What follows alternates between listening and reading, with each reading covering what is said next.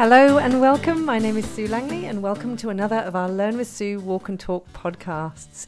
In our episode today, we have the first part of an amazing conversation with the fabulous Lord Gus O'Donnell, who has a very long history and background and a significant amount of expertise in the political arena, particularly in the UK and globally. And his interest in well-being has been long-standing, and how to bring well-being into the fore when it comes to the political arena. I hope you enjoy this conversation. I have to say it was hugely inspiring. So join me now for the first part of the conversation with Lord Gus O'Donnell. All right. Well, we'll see if anybody else joins us or whether we're going to listen to the recording, but I will officially start because I want to make the most of Gus's time now we've got here. So welcome. If you are listening to the recording, welcome to this session, another of our Learn with Sue Live Expert in Conversations. And we are joined today by the fabulous Gus O'Donnell, who some of you may or may not be familiar with. So Gus, a lot of our people we get on here are positive psychology researchers or neuroscience experts, etc. And I'm going to get you to share a little bit of your background, but you have had a substantial career in the political arena. And yet one of the things that I think is most fabulous and why I've invited you and I wanted you to be a part of this is because of your interest, particularly in well-being. So would you like to just sort of share a little bit about how you identify yourself? Because you've done quite a lot of things. I could call you Lord Gus and all of these, but how do you see yourself? So basically, I started life as an academic economist. So economist would be a very strong word in my background. Although I spent most of my career working in government, in the civil service, mostly in the Treasury, some of it in Washington and the IMF and the World Bank, on the boards of both of those. And as Cabinet Secretary and Head of the Civil Service for various Prime Ministers. I worked closely with John Major, but then it was his press secretary, then with Tony Blair, Gordon Brown, and then the first coalition, David Cameron and Nick Clegg.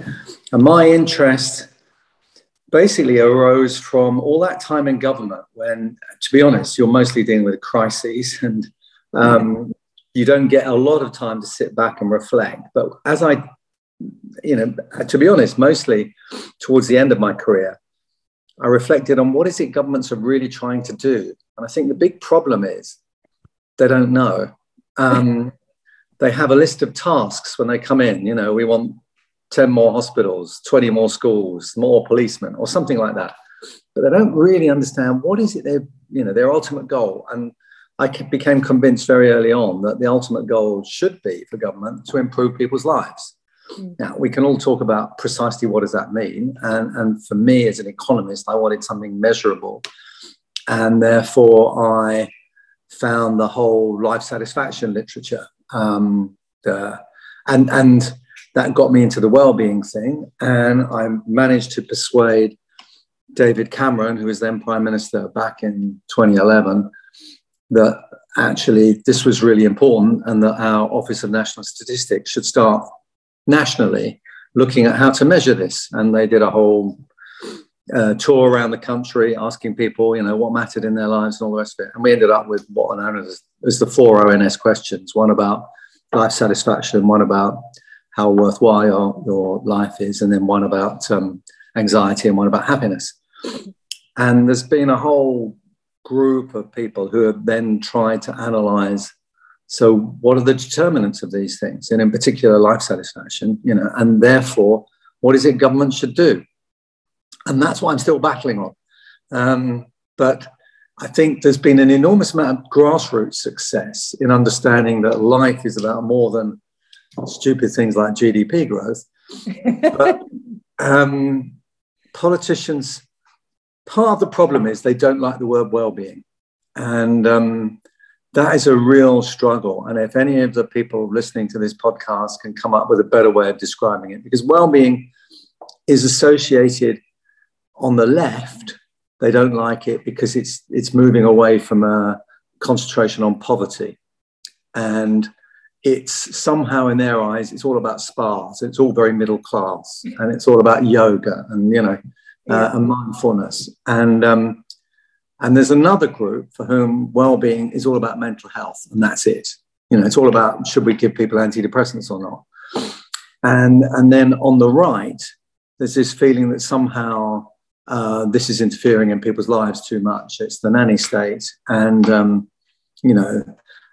a grip. What really matters is getting really good exam results, earning loads of money, and making markets as free as possible. So the political world has been the problem. I think grassroots, people like you, are making an enormous difference. If you think about Nancy Hay, who's the head of the What Works Centre in Wellbeing in the UK, gave me the figures, and it's something like, from hundreds of millions of, like I think it was 200 million mentions of well-being in Google about 3 or 4 years ago, it's up to billions now. So, it's taken off dramatically, but not with politicians yet. You'll get people, I see there's some New Zealanders on, and New Zealanders have their government's made some progress in well-being.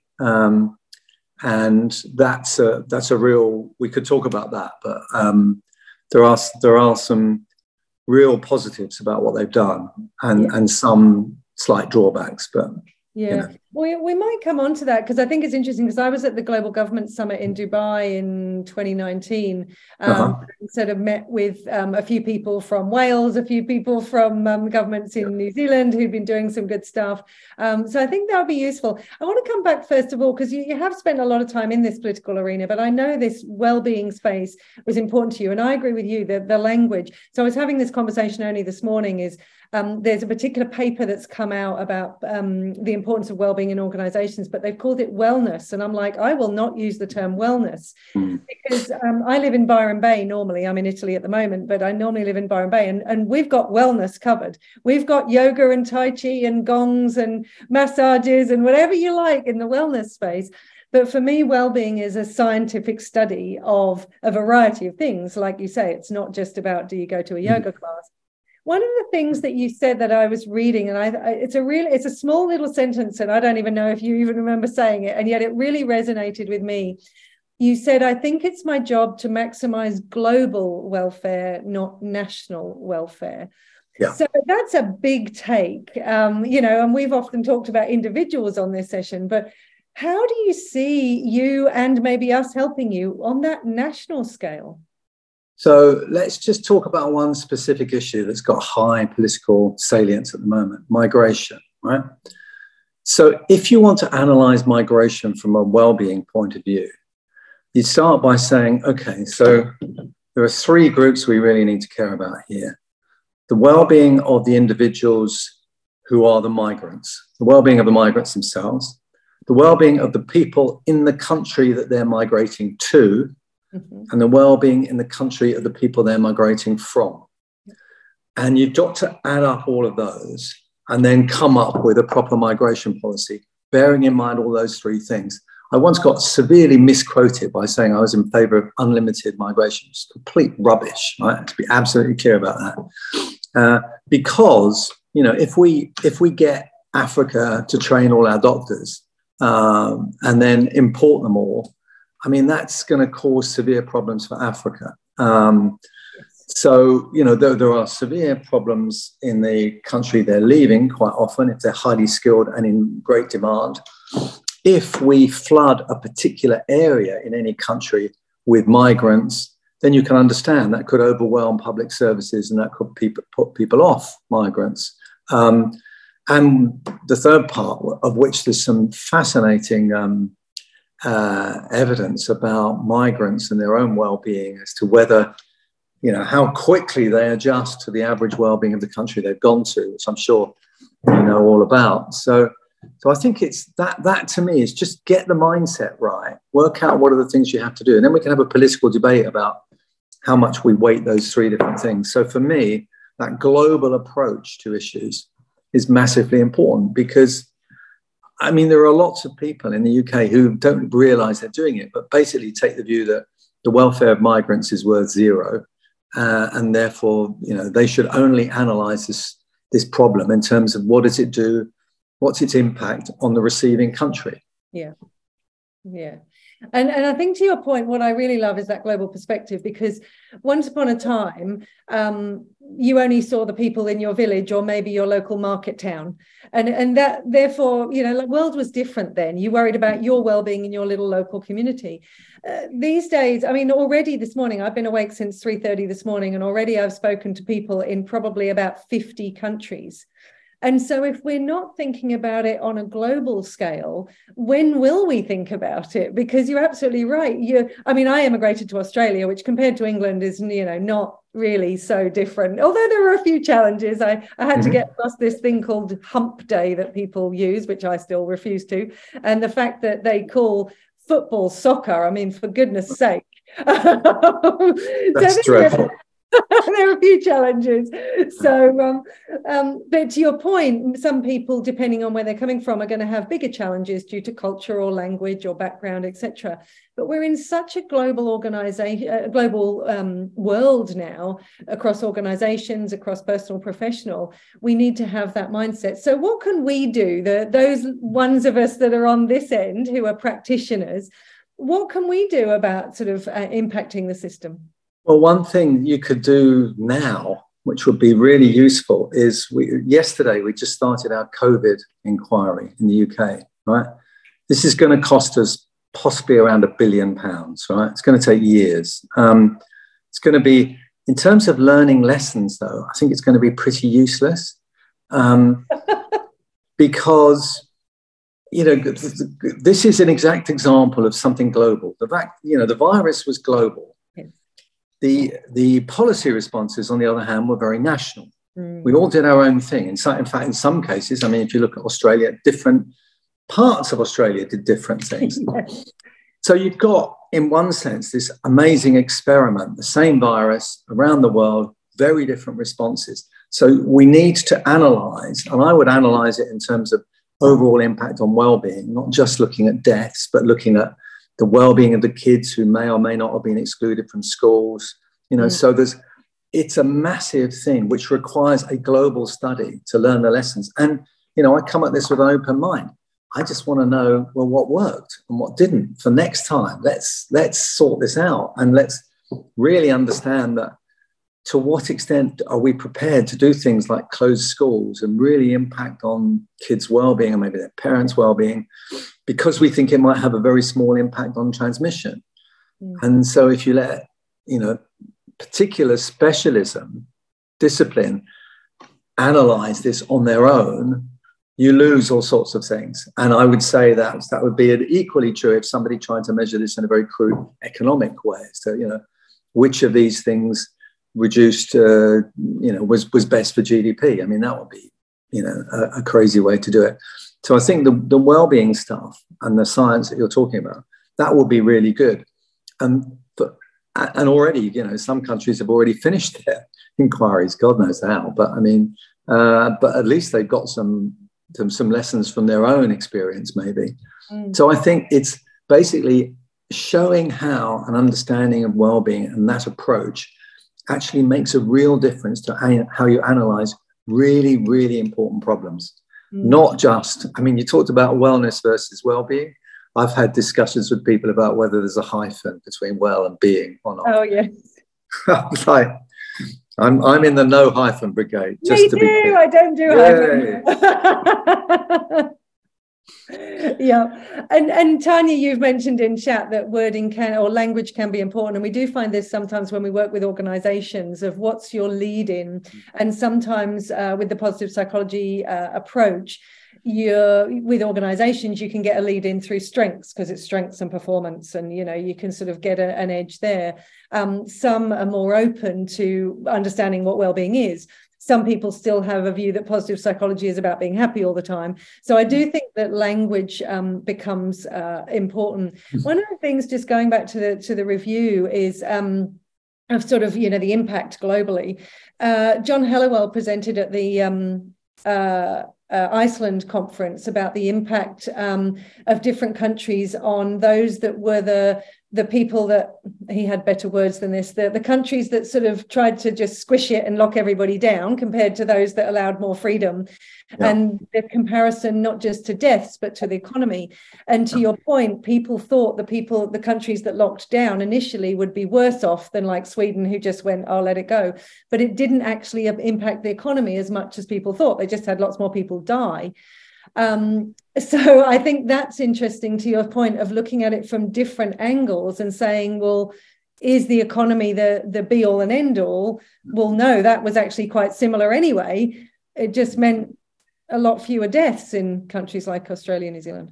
So that's exactly right. But I mean, I think it's a bit too early to say, because remember, COVID, if you lock down a lot, what we found in the UK was with severe lockdowns, people didn't go to hospital for tests. So they missed early diagnosis of things. So we are going to get a legacy. We're already seeing this, of excess deaths in the UK as a result of some of the things we did during COVID. So it's complicated. We haven't yet got the data to do it. But this international study, the trouble is, nobody's doing it. I mean, we're spending billions and nobody's doing the thing that really matters. And the WHO are, a small organization. They're not really, I think, equipped. And the key to this will be making it multidisciplinary. Yes. You need the positive psychologists, you need the economists, you need, the medics, but any one professional on their own, and it kind of suddenly becomes all about deaths. And actually, I'm afraid it's bigger than that. Yeah, and it's like Carol said, we can't just consider the effects on the system and their component parts. We've got to look at the holistic element. And it's funny because my speech in Iceland at the European Positive Psychology Conference was called "The Future is Human," but basically I brought together positive psychology, media, technology, health, microbiome, genetics, because to your point, until we start looking at things from a more holistic perspective, we may be missing out on what's happening. So let's think a bit more about that, because obviously you were at Lake Como. That's where we sort of met, and you were part of talking about the World Happiness Report and the importance of sort of bringing this context to life, and the Wellbeing Manifesto, etc. What do you see, or how useful do you see the whole positive psychology research side of things in helping you get where you want to go as far as this is concerned? Hugely important. I mean, because number one, you get this point, I mentioned it earlier, about people thinking well-being is entirely about mental health. And they think of it in entirely reducing a negative, right? That, you've got people who've got depression and, mental health, stronger illnesses. And so it's all about sorting that out. And actually positive psychology, that becomes a very negative thing. Positive psychology is saying, actually, there are all sorts of things that we can do to help people have better lives. And all of the positive psychology stuff, I think, just is so helpful to people in their everyday lives. That to me is kind of what matters. The one thing I would say with the difference probably between psychologists and economists is that economists are now very used to having evidence bases which are very, very large. So, for example, in my day job, I chair something called Frontier Economics, and we do microeconomic studies. We could be dealing with like 3 million observations, right? Where we're looking at, let's say, individual spending plans and how they're affected by something, because banks have given us access to data on people's accounts and, why they save, what the impact of price changes are, what COVID did for spending, all sorts of interesting stuff. And a lot of the psychology experiments, I think this is picking up what a lot of other people have said, they're done on psychology students. I remember having a long conversation, this is definitely name dropping, with Danny Kahneman about the nature of some of the evidence that was in some of the stuff that he was using. And he was like a bit defensive, to be perfectly honest. Absolutely. And said, yeah, you're right, and he wished he had those very large sample sizes. So one thing I would say is, like, we just need to be very careful to make sure that when we push for this to be evidence-based, that it's good evidence. I saw something, there's some crazy people there's a theory that we should give everybody a universal basic income, irrespective of whether they work or not. Now, that's an interesting approach. It may or may not be true, but there's a study going on now where they're going to use a handful of people who are volunteers, some in this program and some not, and it's something like 50 people, and it's just totally pointless, right? It won't tell us anything of any note whatsoever. And this is part of the problem. You get all these things about, oh, this is good for your health, or this is good for your well-being. And it's like, you look at the data and it's like, come on, this is just way too small a sample to be able to infer anything. And quite often self-selected and all sorts of censored sample problems. So, yeah, I'm a bit nerdy when it comes to data and evidence. No, as you should be. And it's funny because it's one of the things that we often talk about is a lot of them are 33 first-year psychology students that are part of, a particular study. And one of the things that we always say is treat yourself as a scientific experiment. So this is the research we've got so far. So test it on yourself. Do the N=1 and say, well, okay, the research tells me that doing gratitude is a good thing for this. Well, let me try it. Research tells me mindfulness is great in this regard. Let me try it. And guess what? One might work and one might not. But to your point, when it comes to going global, we've got to have bigger data sets and to check that it can work cross-culturally. Your experience is very much UK based, obviously from a political arena. I know you've done a bit in different places as well, but mainly UK based. What do you see as being able to cross over across cultures? What do you see as being some of the universal components as opposed to some of the more unique components?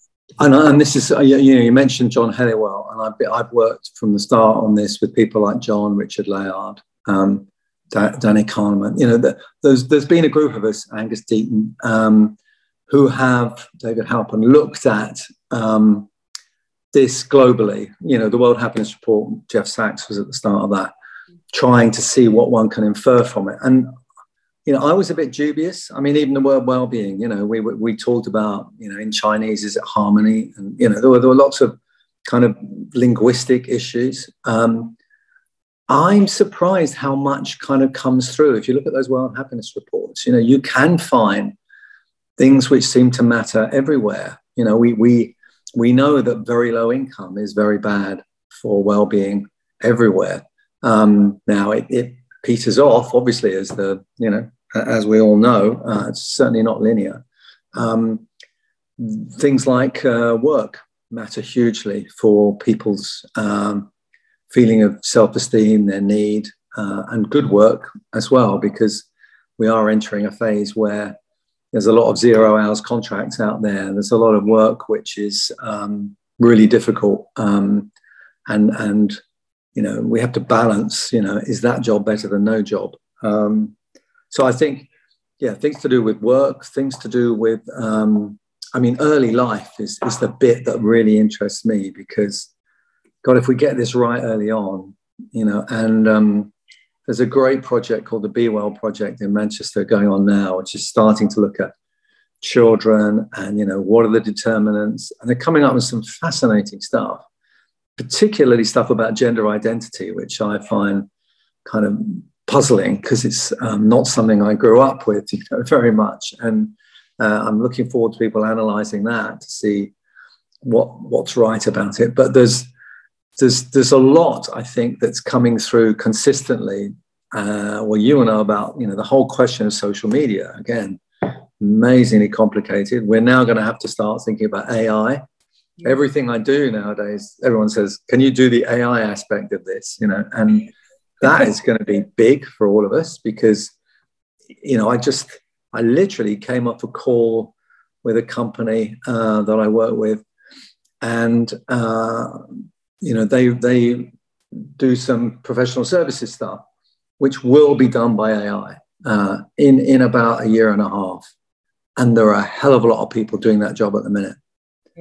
And the question will be, what do we do, with this? And if you look at the great stuff that Angus Deaton's been doing on deaths of despair with Case and Deaton in the States about, opioids and all the rest of it, what you're finding is these are in communities where they've been becalmed. They were manufacturing certain things. They They had a good living, good jobs, good blue collar jobs.